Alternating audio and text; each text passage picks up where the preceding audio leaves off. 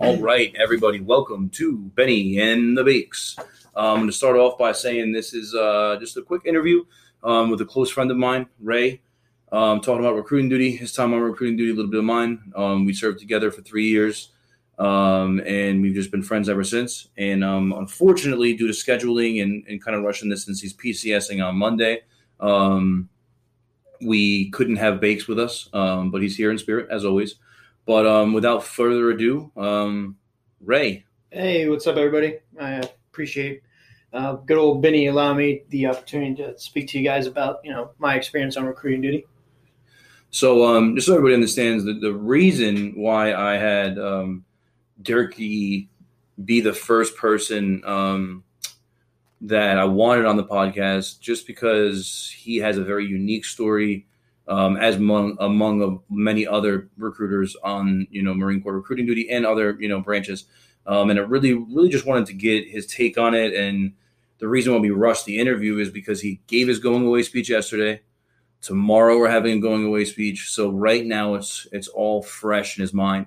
So I guess the first question that I would ask you is, how does it feel to know that this 3 years, this long journey is now behind you officially? It's unreal, man. I feel like tomorrow somebody's gonna call me, hey, what do you have for tomorrow? Kind of thing, do you have any, anybody coming in to interview? It doesn't feel real. So you're still in that shock. Yeah. Okay. Yeah, that definitely still in shock. It's been challenging, man. It's been fun. I've had some moments, but yeah, man, I'm kind of excited. I'm ready to move on to going back to the Marine Corps because of course I'm active duty. So going back to my actual job, which is crash fire rescue, going back to doing the whole firefighting thing. It's exciting, and I'm definitely nervous about it. Okay.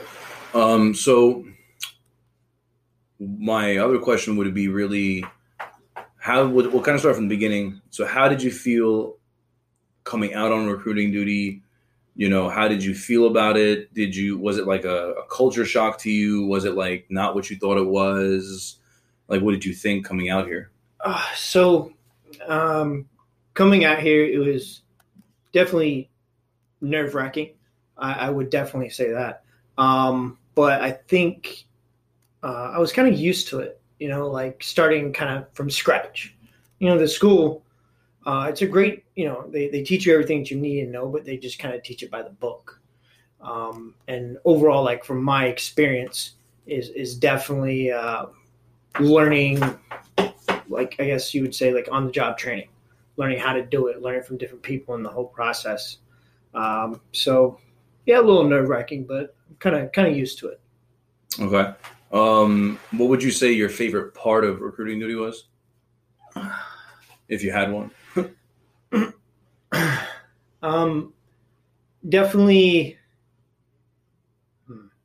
I would say my favorite part of recruiting duty was working with you guys, like people like yourself, Sergeant Morales, Staff Sergeant Romaine now. Working with you guys, being in I would call it the suck. Yeah.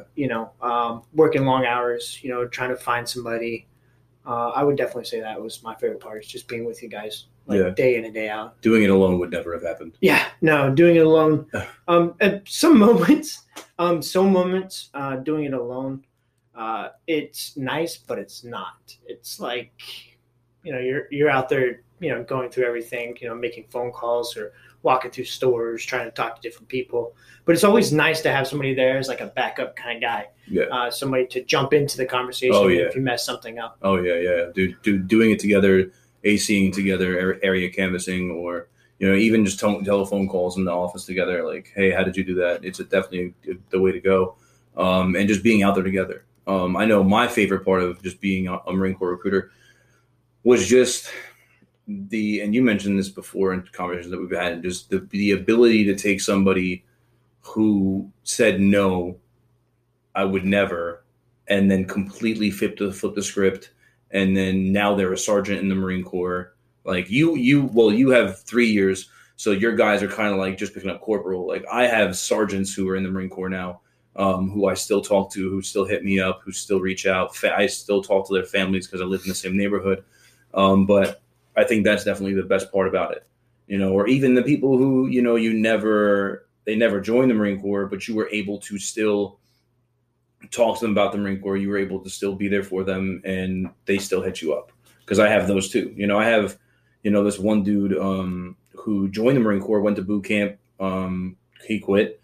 But even after he quit, he still hit me up. He still thanked me for everything. He still talked to me about it, and I still talk to him. It just wasn't for him or whatever. But, I think that definitely is part of it. What would you say are some of the struggles that you've had, some of the struggles that you went through?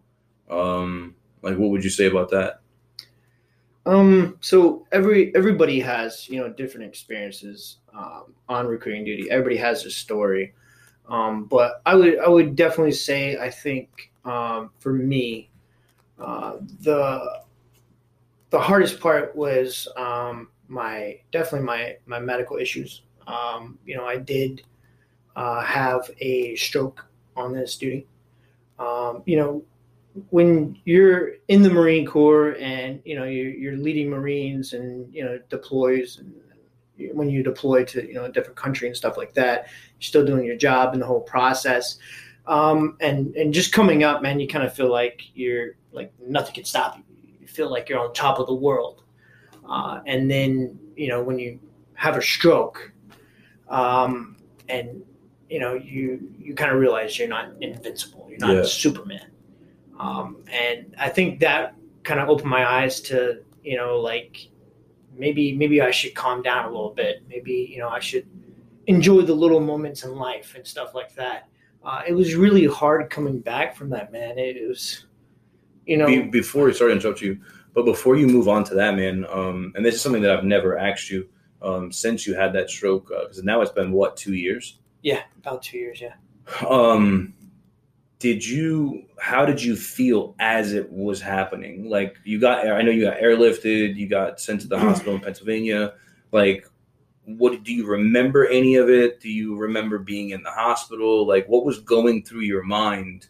Like when all of that was going on, like before even getting back to the office, getting back to work, like what was going through your mind at that moment? Like, it was more along the lines of like, kind of like what's going on.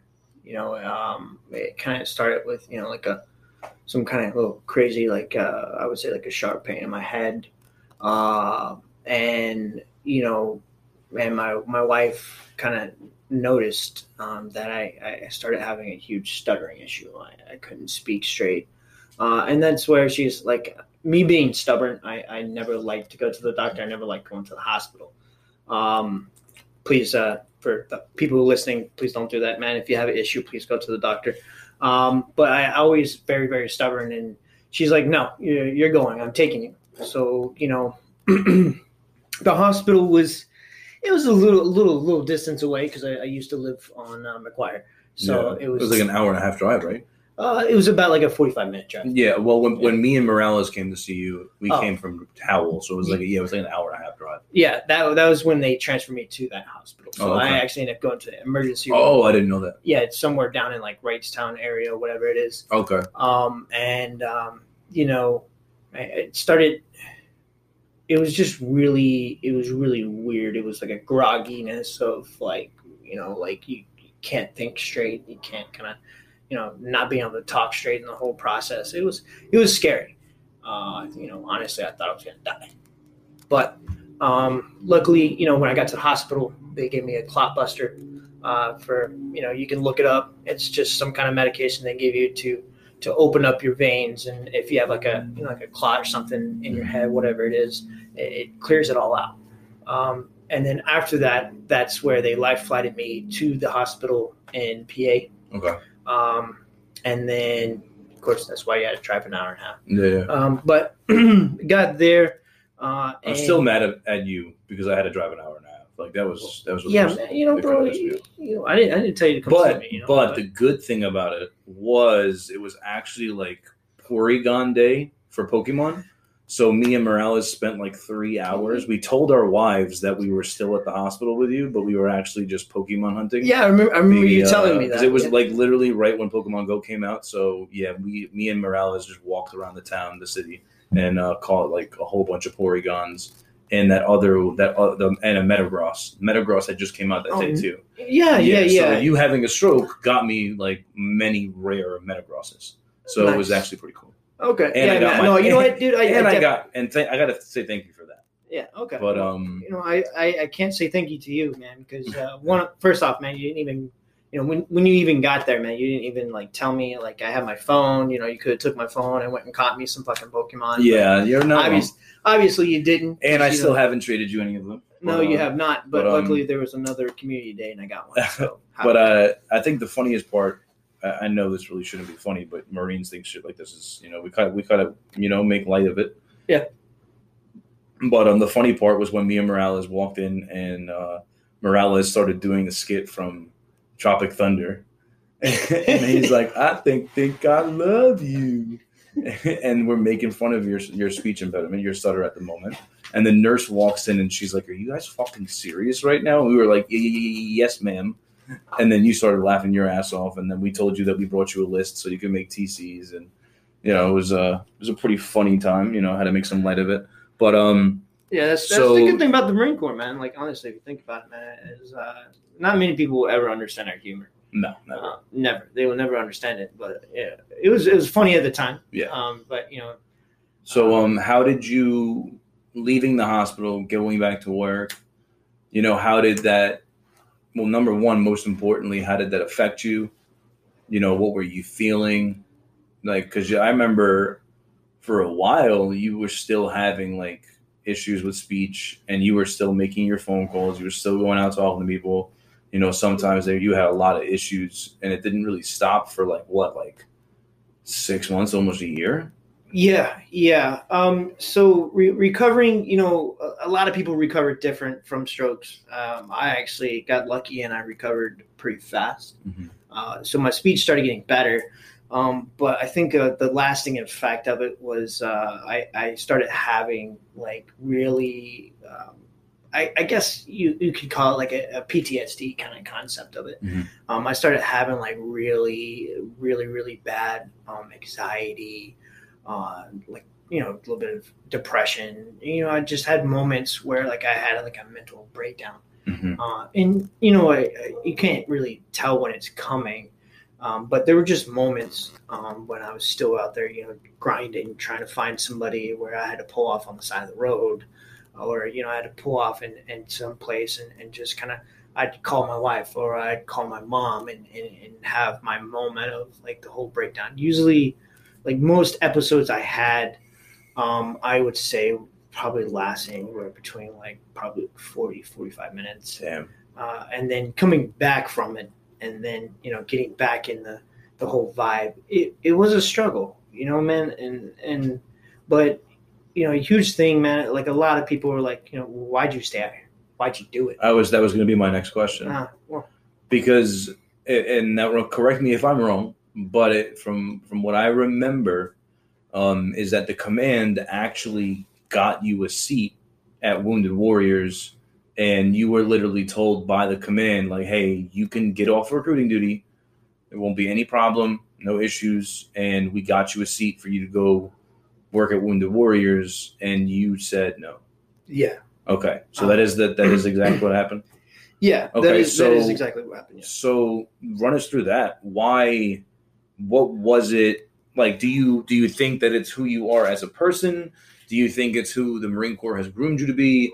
Like, why did Ray say fuck no? I'm not going to do that. Like, why did you feel that way? I think it, you know, part of it, of course, is the way the Marine Corps kind of groomed me in a way.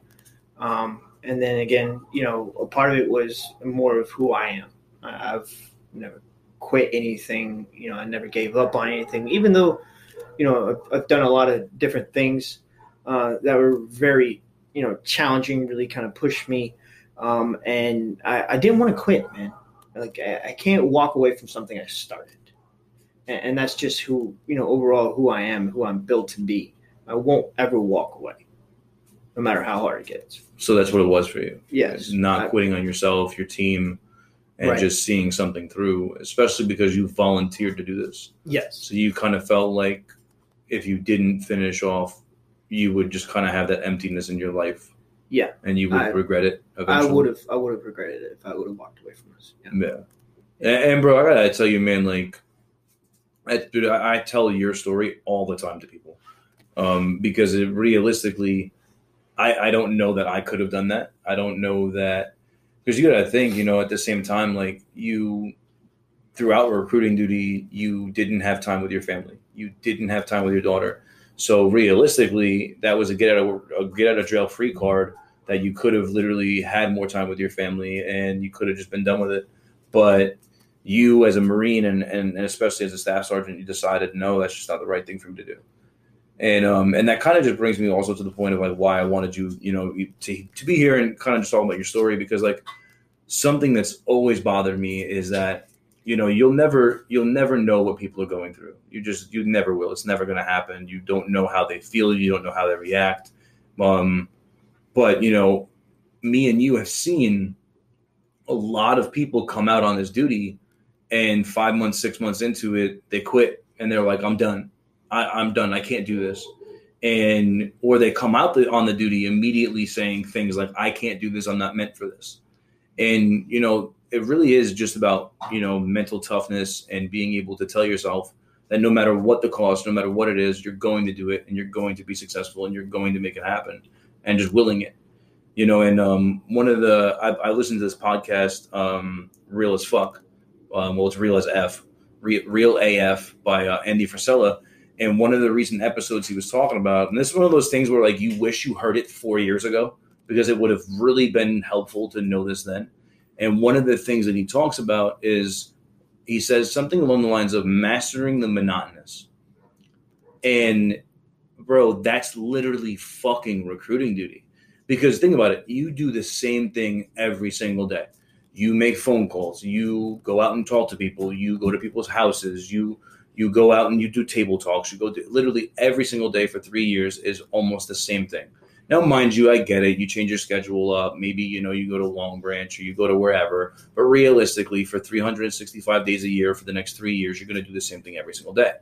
But now hearing that from Andy, like just him saying that, I was like, wow, it's so freaking true.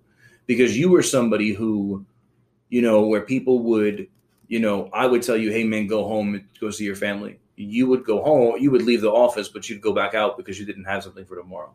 And that was partly me, because I instilled that in you from the beginning. Like, hey, man, if you don't have shit for tomorrow, you're not going home.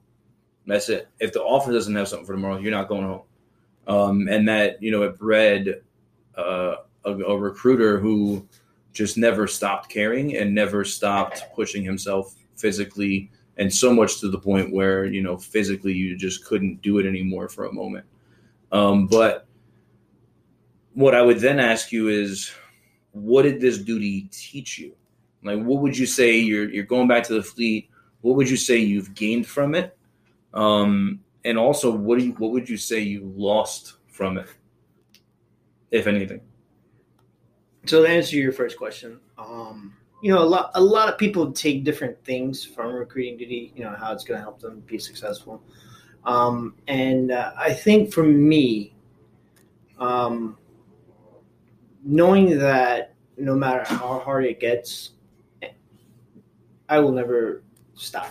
Like, recruiting duty is, I would say 100% is the hardest thing I've ever done in my entire Marine Corps career so far. That's 12 years and some change. But it's definitely the hardest thing I've ever done.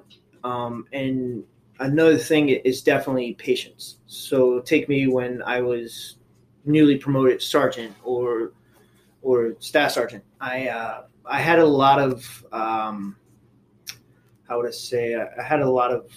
didn't have patience for Marines, when they mess up. I was like, I was screaming at people and yelling at people, don't get me wrong, coming back, like, because I always went back to that individual after, lighting them up and yelling at them. I always went back and it's like, hey, do you understand why I did this? Mm-hmm.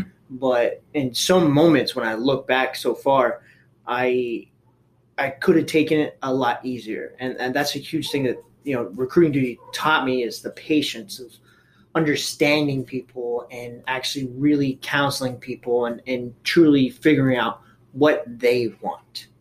So that way I can help them get there, no matter what it is. If you're having personal problems at home, because I was a section leader for the fire station, so I was dealing with everybody's problems on top of my problems and all the other stuff.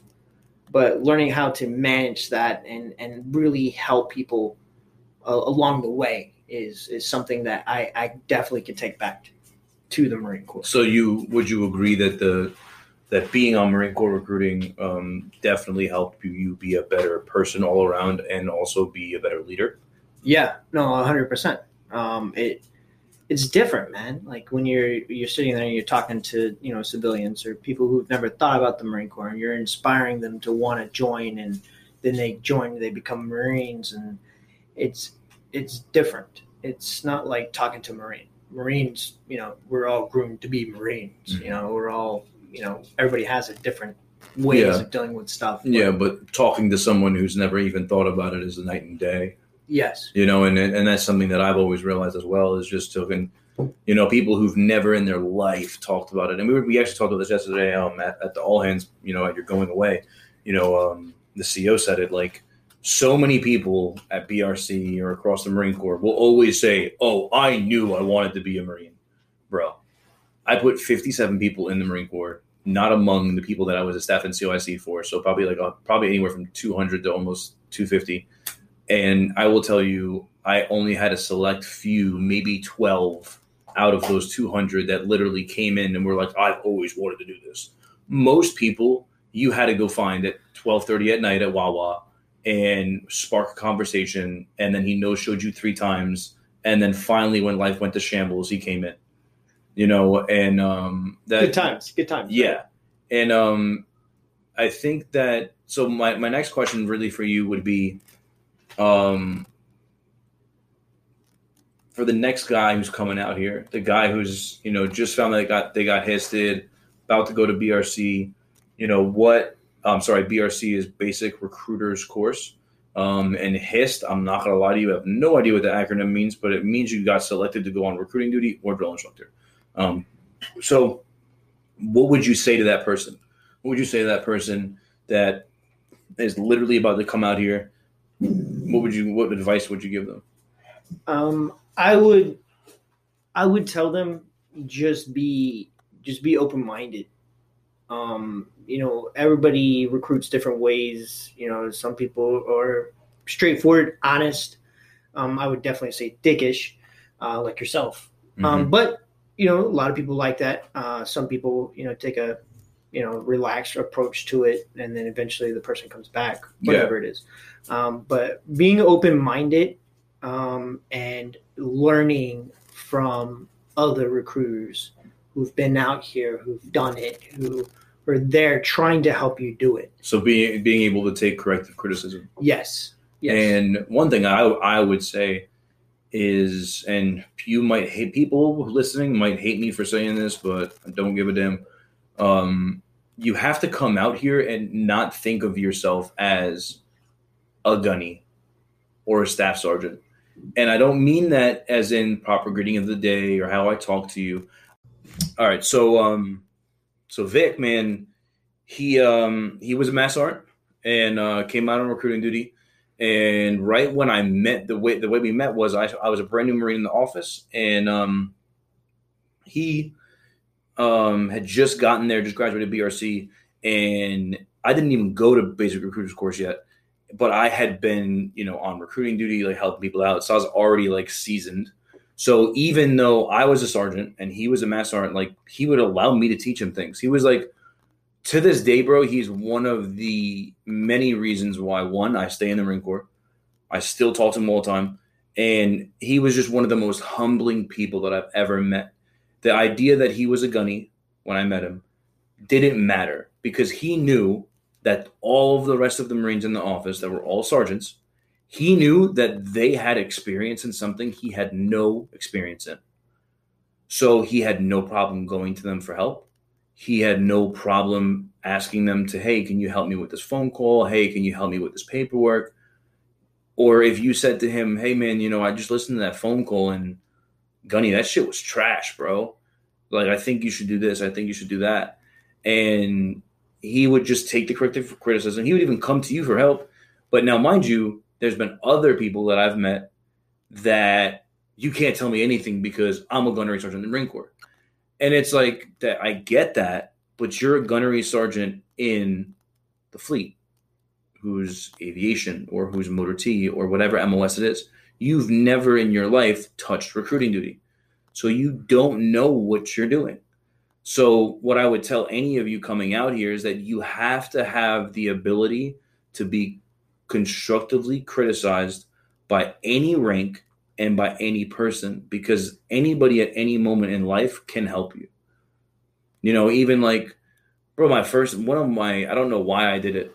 And I suggest any of you do this if you're going to be a recruiter, is sit down with your spouse and interview your spouse. Bro, I did that shit like 6 months into recruiting. I don't know why I didn't do it in the beginning, but I did it. I interviewed my wife, and bro, I found at the time we were married for like 4 years, and there was stuff that I found out in the interview that I never knew. Things about her childhood, things about lack of self-respect or whatever it was. There was a lot of things that I found out because I was finally sitting face to face with my wife and asking her questions. And it really puts a different perspective on it, because you realize that as close as you are with your spouse, there's a lot of things that maybe you've just never been open to talking about, or you've just never talked about. Not wrong. So that's definitely something that I recommend people to do. But just being humble, like just learn from people, because like Ray said earlier on in the episode, like there's so many times where you're like, oh, the only way to do it is my way. But really, the way that this guy does it might be better. It might be more efficient. So, like you were talking about Staff Sergeant Romaine. When I first met that dude, I couldn't stand that dude. And you know it, because me and him we would argue in the office, whatever. But I think now thinking about it years later, like Morales says, hindsight's 2020. Like now thinking about it, like me and Romaine talk all the time. Bro, I FaceTime him when I'm drunk. I FaceTime him when I'm sober. Like me and him talk all the time. And, now looking back at it, I really think the reason why me and him were so not out for each other, but so willing to argue with each other, was because he wanted to be the best and I wanted to be best. I wanted to best him. So he would write 4, I would write 4, he would write 4, I would write 4, and I think that's what it came to, was where we fucked up was that me and him didn't come together as a team to make Monmouth better. And I think that if we had, we could have gone even further. But you're not wrong. You know what I mean? Like now thinking about that, I think that's why me and you working together. And don't get me wrong, man. We've had our heated arguments. Oh, we've had many heated arguments. We've gone back and forth a million times, but it was a understanding that like I'm not the best recruiter. I already knew that. I wasn't the best recruiter out here. I made it work. But that's one thing I can say. You put in so much work that eventually it had to work. Yes. It had to. Like you just continued to better your odds by just working harder. Yes, and not smarter. But hey, everybody has their different ways. But I would say like the reason why me and you were like so successful working together is that I knew you were better than me all day, every day. You can ask anybody. Everybody knows that you're better. And it's just it's your thing, man. Selling is your thing, dude. It's always been your thing, man. Inspiring people has always been your thing, and I knew that. So when I struggled interviewing a kid or asking kid questions, trying to understand what he's looking for, so we can help him grasp and find it in the Marine Corps, or if he doesn't join, we still helped him in some way to really truly think about what he wants to do with his life. And it was just, I knew it. And that's why I think that we were so successful together, is because you we're that guy, the guy that I can rely on to help me figure out what that individual is looking for. Yeah. And I think a huge part of it too is, like you just said, man, like you have to, on recruiting duty and probably in other fields of business, you have to be able to pull people into the conversation. You know, and I say that because like there was this, when I was working at Atlantic City, this other recruiter that I worked with, he was fucking killing it, bro. Like, dude was fucking dirty. Like, I'll even go to say that like me and him, like if we were ever recruiters together, like me and him were like kind of like the same thing. We were both just as aggressive. But the thing about him though was just the fact of like he did this thing and I never saw it, and it made me mad that I wish I'd seen this 2 years ago. And what they did was in their office was like if he's a gym rat, right? Yeah. He's a gym rat, whatever. Big dude, gym rat, tattoos, and goofball, drives a Wrangler. What he would do is if he made a phone call, which he never really made phone calls, but if he had someone come in the office, start building a rapport with him, and all of a sudden he finds out that this kid's like a nerd or someone who likes, IT or whatever. If he found that out throughout building rapport, he would just stop the interview and he would look over at the other recruiter and he'd be like, hey man, Stasner, come over here. Sit down and talk to this kid. And he would literally just hand him off. And then it became a thing where that recruiter would be like, oh, dude, this guy's a big jock. He's huge into sports. He's into this. He's into that. Oh, hey, man, you know what? Bro, you got him. Go talk to him. And it became this thing where it was just, bro, it's more about the service than it is just selling somebody on something. It's like if I can build more rapport with you and I can have a better conversation with you and I'm going to be able to ultimately help you achieve your goal in becoming a Marine, then let me do that. You know what I mean? Yeah. And when I watched that happen, I was like, dude, like that makes sense. Because, and then, like you were talking about, there's people who are also really good natural closers, but there's also people who just kind of go around and go around and go around and they just never beat, they never get, they're just beating their head around and they just never get to the final question of like, hey, do you want to be a Marine? And that's a lot of times where you would be like, hey, Benny, I kind of need you over here, yeah.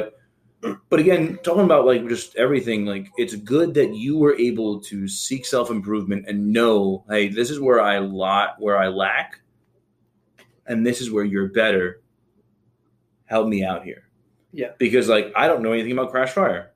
So I would pull you into the conversation. I don't know anything about culinary arts. I would pull you into the conversation. Yeah. So again, just given that recruiters coming out here, that advice, like you have to use every single person in your office to be successful. And on top of that, your office needs to be like a fire team. Your office needs to be a fire team going into battle because every single one of you has something to put to the table. And if you're all separate and you're not fighting together, then you're just fucking the other person over. Yeah, no, that's true, man. And that's the one thing I think where a lot of stations fell at is that you're always going to have that one guy who is your heavy hitter in the office. 100%. You're always going to have that one guy who writes 4 or 5 contracts, whatever it is. I've always found that it's like 2. Yeah. I think. Yeah. Every office that I've been a part of for years, I've always found that it's like 2. Yeah. Depending on the office. So like if Monmouth is 1 and 5, it was me and Romaine. Then when me and Romaine left, it was you and Morales. And right now that we all left, now it's like, well, Cuevas doesn't have a number 2, but Cuevas is just the better one. Yeah, and that's the problem, man. Is like when you think about it, like I believe that I wrote like five bats. Yeah, pretty sure I wrote about 5 bats. A bat is 4 in 1 month. Yeah, so he wrote 20. 4 people. So he wrote 5. Yeah, 4 5 times. Yeah, and then your boss knows that you're pulling the weight of the office, so your boss is asking you for more. For more. And that's where it comes to where like working every day, staying out there, just grinding until midnight, waking up, doing it all over again. The monotonous that you kind of brought up in the conversation is I shouldn't have had to do that. 100%. Yeah. You shouldn't have had to do that. Dude, I wrote eight bats. So and it's like you said, man, and I did it 3 months back to back. And it's like talking about, and listen, I'm going to say this because like it's just reality of it. Bro, if you don't put your 2 in a month, you're a fucking bitch. I don't care. Like, listen, unless you have like some sick shit going on in life right now, like if you're not giving your 2 a month or like doing everything you fucking possibly can, then you're a fucking bitch. And the reason why I say that is because I've seen people. I had this one dude a couple of years ago, man. He had a kid that was being born. The child was born stillborn and died at the hospital. And then he went back to work, and that month that happened, he wrote 6 fucking contracts, or even more. I've known Marines that have gone home from a long day of work to find their families gone.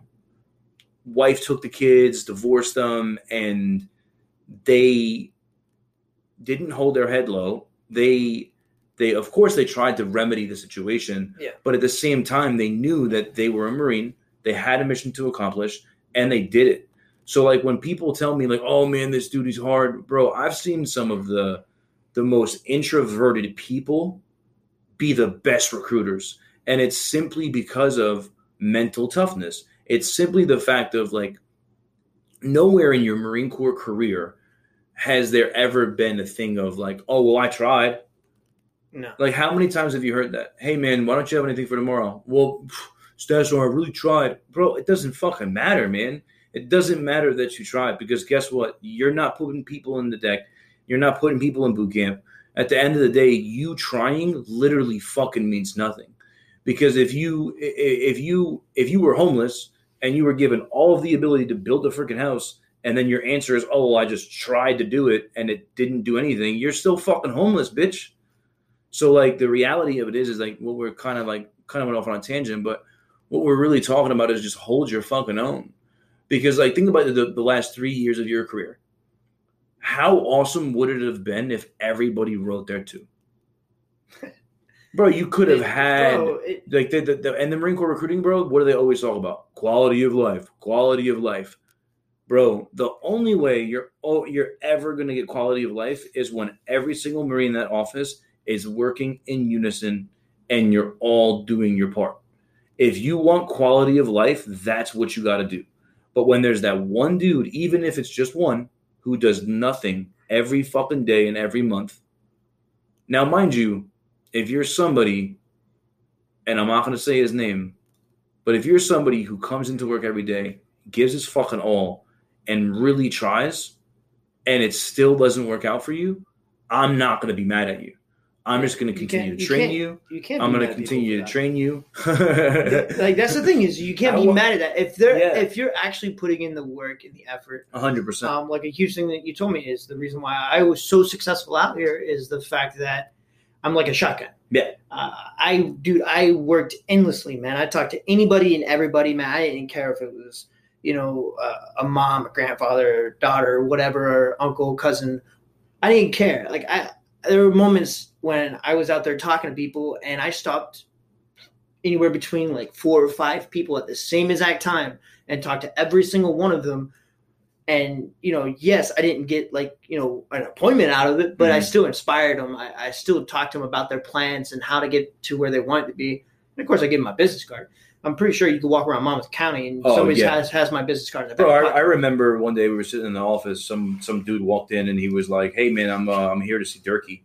And I was like, okay, where did you meet him? Like, whatever. And this is when I was your boss. And I was like, where did you meet him or whatever? He said, oh no, he gave me his business card 3 years ago. And I was like, wait, what? And he was like, yeah, man, 3 years ago, he gave me his business card at my high school, and I just graduated, and I'm ready to join the Marine Corps. I've just been holding this in my pocket. And it was like, wait a minute, this is reality? So finally, one of those thousands of business cards, because you used to buy your own too. Oh yeah, no, and you would just go to Staples, and but that's the thing, man. It's like I said, you can't be mad at the guy or girl who's fighting every day to be better. Yes. And that's because as long as you're putting in the work, I'm not going to be mad at you. But what I am going to be mad at is the people who come at me and they're like, oh, well, I tried. No, because you and I well know that there were nights where, like, we would be told to go home, but because we had nothing for tomorrow, we would go out until 2 a.m. Yes. And some people might say, well, does that really fucking work? A lot of times it doesn't, but hey, in order for you to be a successful recruiter, you got to be in the right place at the right time. That's literally what it all is. You know, and we've talked about that. Oh, yeah. You know, like, is a portion of it luck? Yeah. Yes, because A good you portion. have to be in the right place at the right time. Talking to the right person. But you have to have the skill when you need it. Because if you met the right person, but you didn't have the skill, then it doesn't fucking matter that you had the skill. It doesn't matter. So you have to have one and you have to have the other. Yes. Because you can't just hope on skill. You can't just hope. It's like when you say, hey, when your boss asks you, hey man, is he gonna make it on deck? Oh, I hope so. Hey, is he gonna show up today? Yeah, I hope so. No, motherfucker. You've got to believe in that. You've got to will it and just say, yeah, he's gonna be good. He's gonna show up. And now, mind you, is it gonna happen? You're gonna have no shows, yeah. But that's really all it is, man. Is I'm telling you right now, like, if you're a recruiter about to go out on the streets, just remember everything that you've been taught from the moment that you walked into the Marine Corps recruiting office and that you walked into boot camp. It's that simple. You never quit, no matter how hard it is. You put forth an honest effort every single day, and you just push yourself to be the best version of yourself. Because if the Marine Corps as a whole did that, Marine Corps recruiting duty wouldn't be nearly as hard. And what I'll end with, man, is why did the Marine Corps create a B-billet?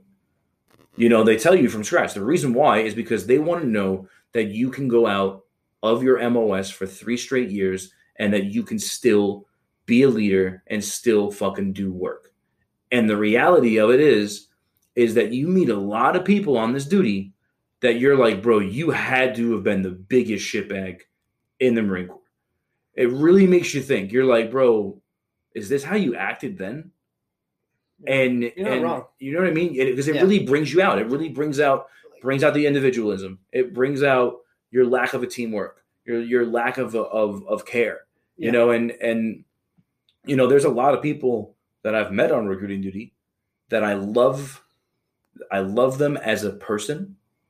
I love them as a man, but I don't like them as a Marine. Yeah. You know what I mean? Yeah. Like, hey, you're a cool guy. Yeah.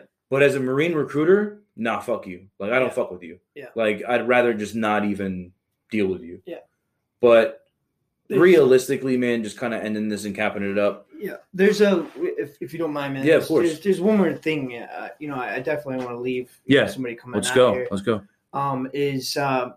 You know, I didn't say it in my going away speech. You know, I had a lot of things going in my head. Yeah. What I wanted. By the way, your going away speech was fucking awesome. Thank you. No lie, I definitely really appreciated the words, and I think everybody that was there definitely got something from it because it was heartfelt. And I'm not gonna lie, I thought you were gonna cry, but you didn't. No. Proud of you on that. No tears. But what were you gonna say? Yeah, man. I want to.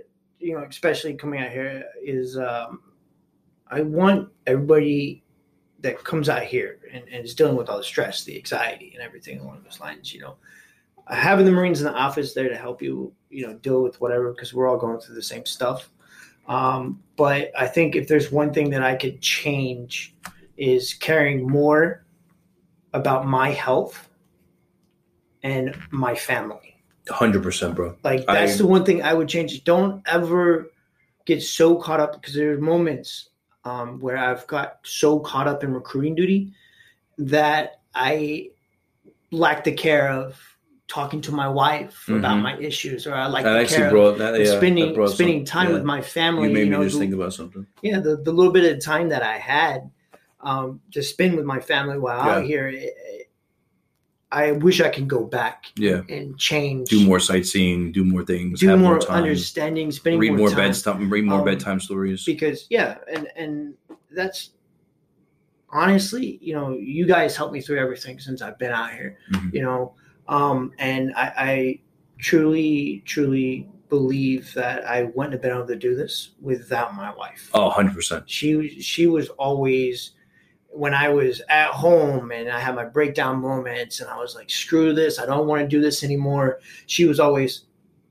Raymond, it's just a job. You can do it. Go in there. Tomorrow's a new day.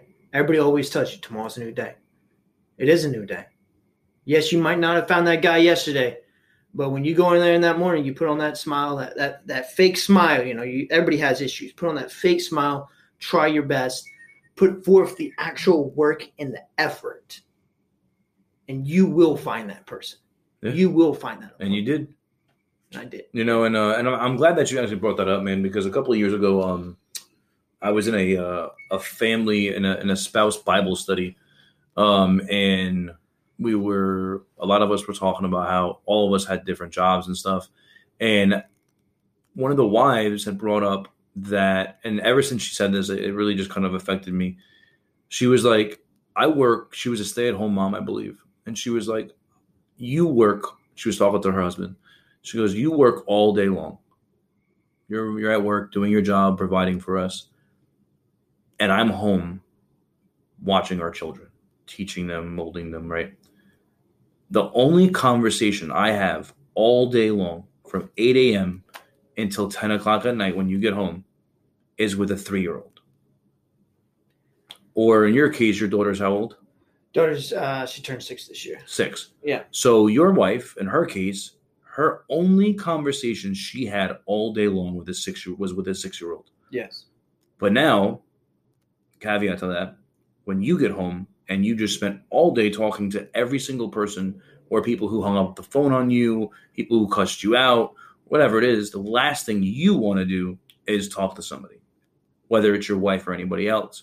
So what I would urge, that person who's coming out here, just remember that if you have a spouse, your spouse is without you. Your child is without you for all of those long hours. And like you said, you lose a lot of things you can never get back. I remember one time my son, he had just started talking, like literally had just started talking. And he looked at me and he was like, it was like 8 a.m. And he was like, Dad, I'll see you tomorrow. Like, he just knew that I wasn't going to be home before bedtime and that he probably wasn't going to see me tomorrow. So he was conditioned to know at 2 years old to just say, hey, I'll see you tomorrow. And it hurt, and I get it at the same time. Like, I was doing the right thing, my job. But at the end of the day, like you said, man, like, we lose sight of the things that matter most. And like you said, I could never, and I don't tell her this enough, but I could never have done this job without my wife. Like, bro, my wife, I took her to meet families. She was an advocate for me. Bro, my wife recruited people for me. She would pull up to the freaking drive-through, pack a kid out, give him my business cards, set me appointments. Like, my wife was the biggest person in my corner, still is. And I couldn't have done 4 years on recruiting duty without her. Like, my wife sat home and raised 2 kids for 3 years. Yeah. Literally fed them, clothed them, brought them to school, picked them up from school, worked a full-time job, finished her degree, got her bachelor's, like, all while I was at work.